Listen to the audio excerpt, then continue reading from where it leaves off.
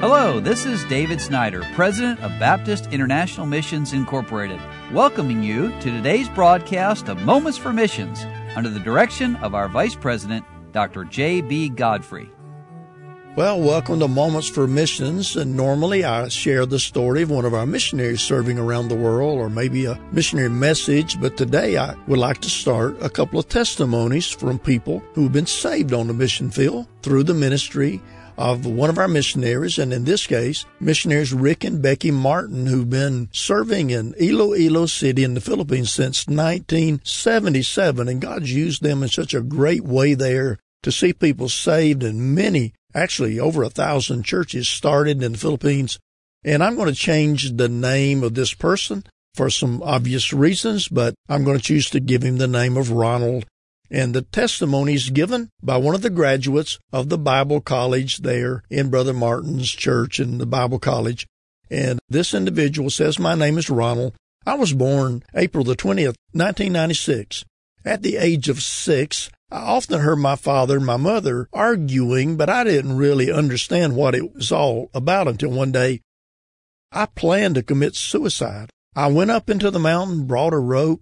It was already late at night, and I was so tired I lay down to sleep. And around 4 a.m., a lady tapped me on my shoulder and asked what I was doing there.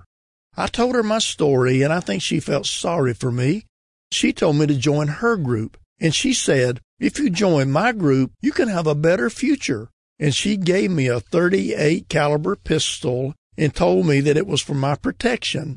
She said that she would train me how to use it.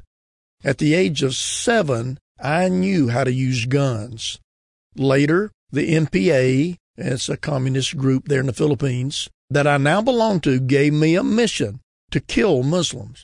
Later, I found out my grandfather was the commander of this group in our area. He trained me to be a messenger. I had to bring goods to the mountains where the NPA were staying.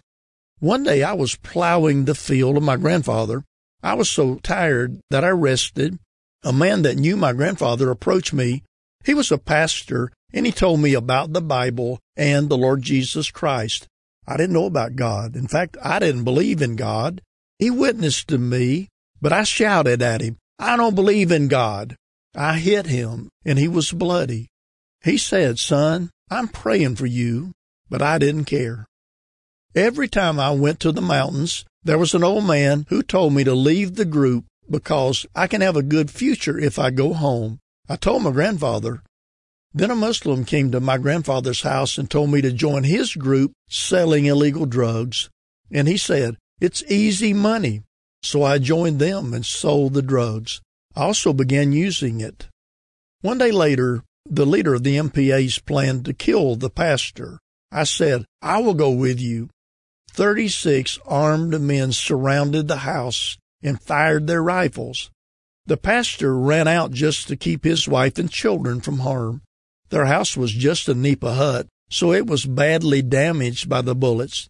The wife and the children were hiding under the sink. The pastor collapsed. One of the MPA ran over and hit the pastor in the back with his large knife called a bolo there. My grandfather and I ran over to him. He thought he was dead, and we were shocked to see that he was okay. I couldn't believe it. I thought, truly the God that this pastor preaches is a living God. And that night, I believed in God. Well, listener, would you come back tomorrow and let me finish this story of this young man who didn't believe in God, but God loved him, and he heard the good news of salvation and trusted Christ, and I'll finish the story tomorrow. You've been listening to Moments for Missions. For further information, please write to BIMI, P.O. Box 9, Harrison, Tennessee 37341, or call us at 423-344-5050. Or you can visit us online at www.bimi.org. Until next time, may the Lord richly bless you.